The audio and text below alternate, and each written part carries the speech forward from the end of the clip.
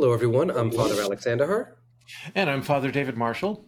and this is a special Christmas Advent edition of A Bridge Between, where we bridge our knowledge of the gospel. We bridge from one liturgical season to another, which is a very short bridge, by the way.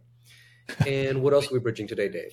It's a cart path. It's a walking path. We are bridging, we're doing this really interesting thing. For those who are preachers and listen to our show, I am preaching on Sunday morning at Advent 4, and I'm preaching on Christmas Eve, Sunday evening, 2 sermons. And so we're going to do that. We're going to have Advent 4, some sermon ideas, and then we're going to do Christmas with some sermon ideas, and we're going to throw in our favorite Christmas movies, folks. So hang on, that's episode 2, but we're coming to it. So, and Alex, it is so wonderful to see you. He is back from COVID. He has survived. And how's your family? Very well. Apparently, they're very resilient because this is the second time I've had it, and none of them have had it. It's because they're giving it to you. Well, they're the typhoid Timmy. It could be, or it could be they're just much more resilient and hardier peasant stock than I am, I guess. Yeah.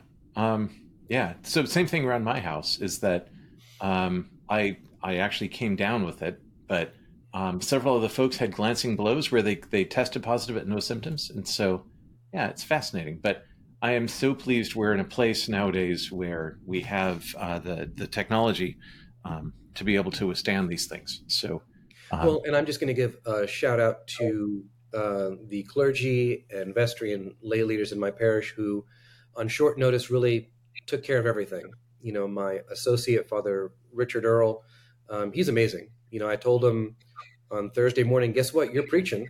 And he said, okay, I'm preaching because you're sick and I will take care of it. And he even took care of a committal the same day. So, oh my goodness. Yeah, wow. it's wonderful when you have a group of people who are a good team and you can depend on them, and I'm very grateful. That's fantastic. Yeah.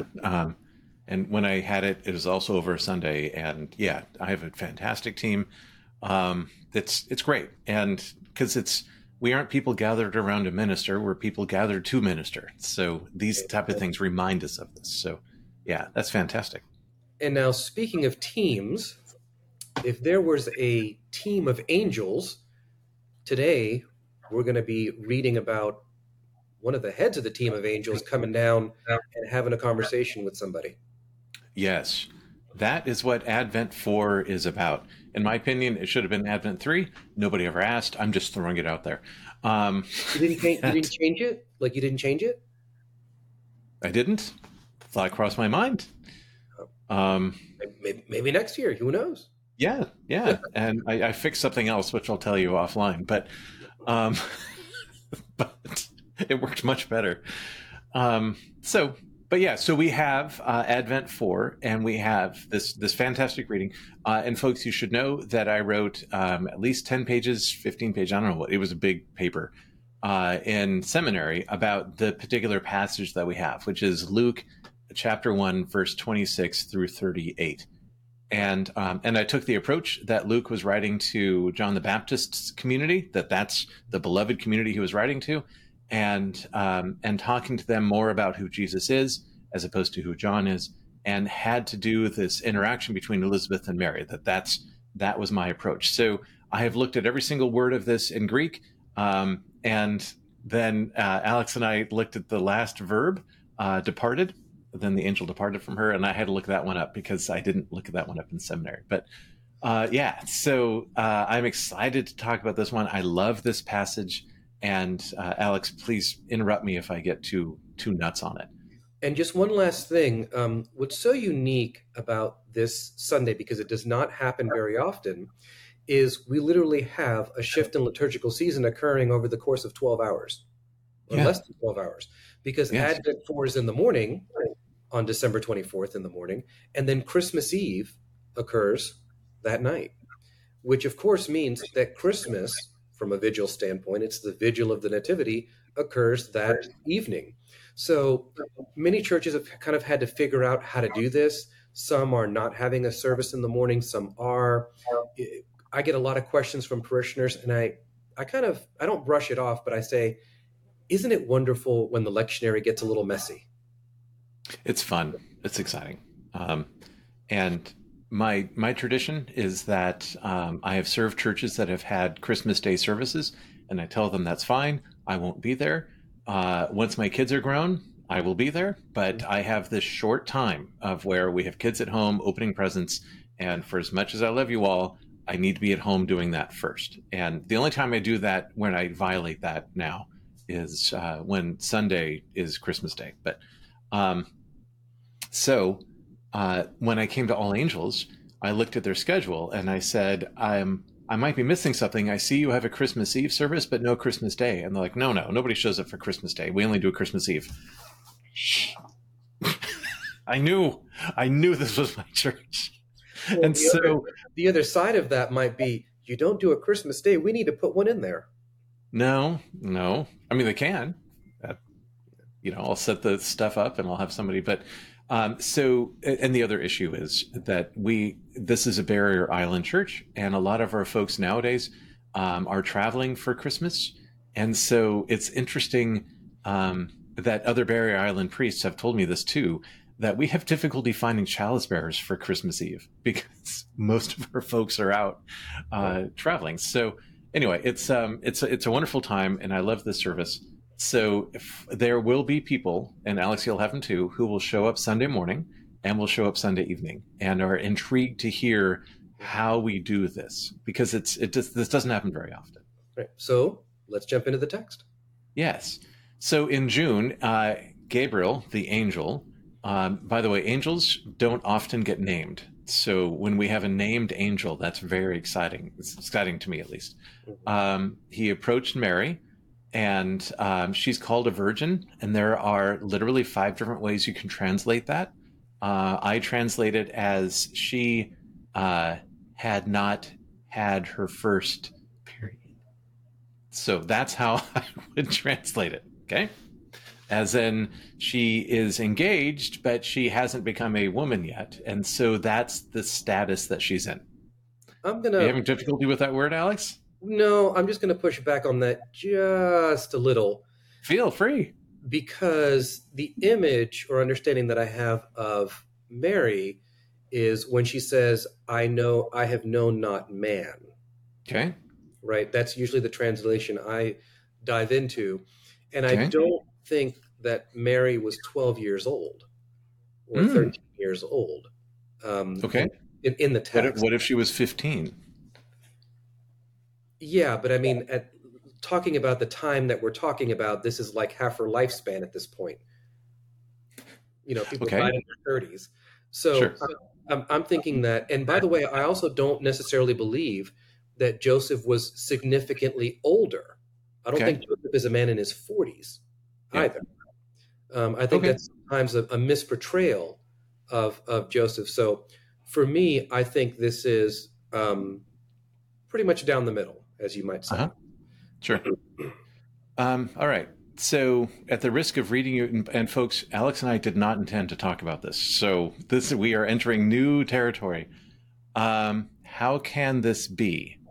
Is a good phrase. And then we have the conjunctive subordinate cause of since or because. And then we have this fascinating verb. And it is, again, that word that's translated as virgin. So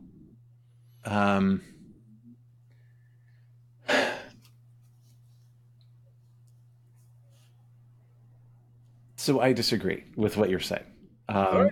Because so the idea that, yes, the word andra is thrown in there, and that's where we would understand the sense of that, I have not known a man. Well, that's not what it says.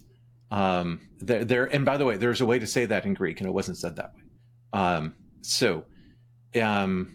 What it's saying is that I'm not yet old enough to be married or to have to have a man, to be married. I'm engaged, and so we're simply waiting for the clock of time to strike. And then once that happens, then the marriage is performed, and then, right? So So I don't that's my want to own go down. interpretation. That's fine. I don't want to go down the rabbit hole on this one in terms of discussing the virginity of the Virgin Mary. I think the important thing here to know is that if we were to enter into paternity court, as the show would be called, Okay. God is the Father, the Well, Holy yeah, Spirit. yeah, of course. Right. Absolutely. Yeah. So, I mean, let's and let's that's the establish point of it. that and keep Right. moving. Right. The other thing that my dad would like to point out is that one of the unique things about the 20th century and 19th and 18th is that the age that's happening to women Mhm. is getting younger, Oh yeah. and it is accelerating. That the So I know of some folks who were raised in rural parts of Russia, and that doesn't happen until they're 15 or 16. And it's something about this developed industrialized world where it's starting to shift. My dad said, by the way, it was fluorescent lights, but that's his theory. That fluorescent lights mess with our own because it's brighter than what we think it is. And anyway, Yeah, it's. that's rabbit Did hole you number say rabbit hole? Did you say to go down the rabbit hole or, two. or not to? So for those of us who are preaching on this, this is a miraculous encounter for numerous reasons. And the reason it is so is not only is God's messenger speaking directly to Mary and saying something that could happen if she says yes, but also we have the onus being placed on the individual to say, let it be. Yes. And I think that is one of the most important parts of this scripture. Mary is the yes in a history, long-standing history of humanity's no to God. I completely agree. So for those that are listening on Spotify, I'm nodding my head, which you couldn't hear. That yes, the contrast here is that the Most High will overshadow you. Therefore, the child to be born will be holy, will be called the Son of God. And now your relative Elizabeth, in her old age, has also conceived a son. The sense that God is in charge of all of this, and then we have this contrast of Mary, who I believe is much younger, apparently, Alex, than you do, and then Elizabeth, that God is in charge of this. And the last thing that Gabriel says is, "For nothing will be impossible with God." I love that. And so then Mary, with all of that, said, as you had said, "Here I am, the servant of the Lord. Let it be with me according to your word." Then the angel departed, is departing, will depart from her. So I threw the aorist in. I had to, right? So I don't know. This passage, first of all, makes me blush. I've blushed several times when I've been talking about this, and now I get really, really excited about this. One thing I'm excited about is, and I'm making sure you're not going to do a spit take when I say it. So I want to make sure you fully. I didn't want you to do it. Go ahead. Whole Seinfeld thing. Is that the sense that the overshadowing is something that Mary first agreed to. The thing about the Lord is with you, greetings, favored one, she was much perplexed and pondered. What does that mean? Like, that was something that was forced upon her. She didn't know, or she just is living her life. And then Gabriel says, greetings, favored one, the Lord is with you. And she's like, wow, that was something that was forced upon. But the rest of this was, and interestingly enough, the phrasing we have from Gabriel doesn't indicate that this is a question, but she treats it as one, which means it is.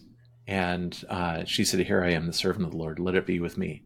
Are you familiar with Stabat Mater, the brilliant piece by Dvorak? No. Okay, so there's this really cool Middle Ages poem that was written that then later turned into music. And if you were to look at the phrase, "For nothing will be impossible with God," then Mary said, "Here I am." The phrase between "nothing impossible with God" and the "then Mary said," that Gabriel told her a lot more. And what this poem is is that he tells her not only is he the Most High, will be called the Son of God, Mhm. but he's going to do these things. You will watch him be crucified. You will hold his body. You will place him in the grave. She pondered it and said, "Here I am." Right. And I think there's two things I want to point out. One is you talked about the idea of things that are kind of forced upon us and things that are not. Right. And the way that I would put it is that revelation is different than relationship. Okay. Tell me more about that. So, what I mean by that is the things that God reveals to us can be jarring, can kind of trigger the senses. It's something that we may see and go like, "Whoa, my gosh, I can't even look away." It's Right. just so in front of us. But relationship is different. Relationship is something into which God invites and asks to be invited into. And so when I think of the encounter that Mary has, there's revelation like, I don't understand this. I don't understand what's happening. I see these things, can't believe it. But relationship is different. And relationship requires this human consent into God's plan. So when I think about Advent 4, I focus a lot on hospitality. And the reason I do that is because so many of us on Christmas Eve, around this time of year, are getting ready to host people in our homes, or we are getting ready to go to somebody else's house, Mm-hmm. spend the night, sleep on a couch, who knows. And hospitality is something that is basic to every culture, it's Mm-hmm. basic to every human being, but we still need to learn about it to make sure that we are practicing it. And so, what is this divine hospitality that the angel is talking about and that God is asking for is to be accepted. And Mm-hmm. not just to be accepted, but to be allowed to dwell within. And when I'd like to put those two together, the human and the divine hospitality, it Mm-hmm. makes me think a little deeper about what it means to welcome people into my home, to Mm-hmm. feed them, to care for them. And it makes me also ask, am I doing the same for my family who I see every day? Am I treating a stranger better than I'm treating my own family? Right. Right.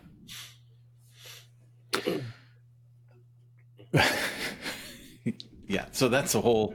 Did the lighting just change, or is that my monitor? I think that what happens is that Is if there a cloud? there's a cloud that's going by my window right now, so I can adjust a little bit All to right. that and brighten myself up a little bit. And there you go.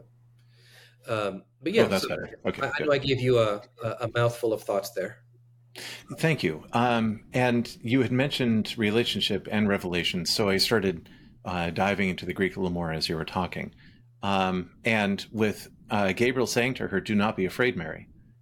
You have found favor with God." The "do not be afraid" is this flash right now. It's not like "don't be afraid" in the past, "don't be afraid" in the future. It's like right now, "Don't be afraid." Right, But your right, favor is favor, has been, is, and will be. right. That that your fear shouldn't, this short-term fear shouldn't overlap your entire life, because what is overlapping your entire life is your favor with God. Right. And I think that Gabriel would say that potentially to everybody, that I have some people I do not recognize that are tapping on my window, and I don't know what they're doing. We'll see if my assistant stops them or if they're going to come into the office. We might have guests, was what I'm saying. Well, either Um, way, we're actually coming to the end of part one. Remember, this is a two-part episode. well, that's true. It is a End two-part episode. of part one. One of the things I would say to those who are going to be preaching on Advent 4, there's a line that you and I were talking about, which is to be continued. Yes. And it feels a great deal like Saturday, like Sunday morning, feels like a to be continued type of episode. Like, keep watching, keep waiting, the good stuff is about to happen. And the what I would say in response to that is number one, keep Advent 4 as Advent 4. Yes. Absolutely. Do not preach a Christmas sermon on Advent 4. It's tempting, but I would not do it. Number two, is to highlight to people, to say, this waiting that we've been experiencing, it's almost over, but not in a way that you might imagine, because we're going to hear the rest of the story. And then the to be continued is that each one of us is called to continue telling this story forever until the end of time. Yep. Continue telling the story of the incarnation of Christ until the end of time. So don't be the one who stops the to be continued. You got it.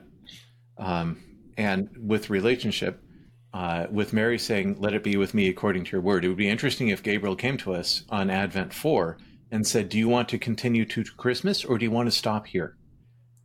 Right. And we do that when we offer hospitality, when we allow for hosts to serve us, that we are allowing us to roll into Christmas, to let it be with us, is to engage in this very short and beautiful, amazing Christmas season. And that God is asking us now, do you want to continue?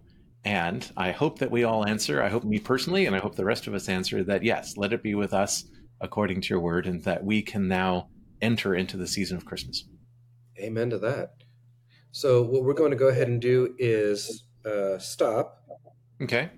And we're going to go ahead and stop there. For those of you who may have seen a little bump in the... God bless you all. Have a wonderful week. And we're going to get ready to record episode number 2 for Christmas. Excellent.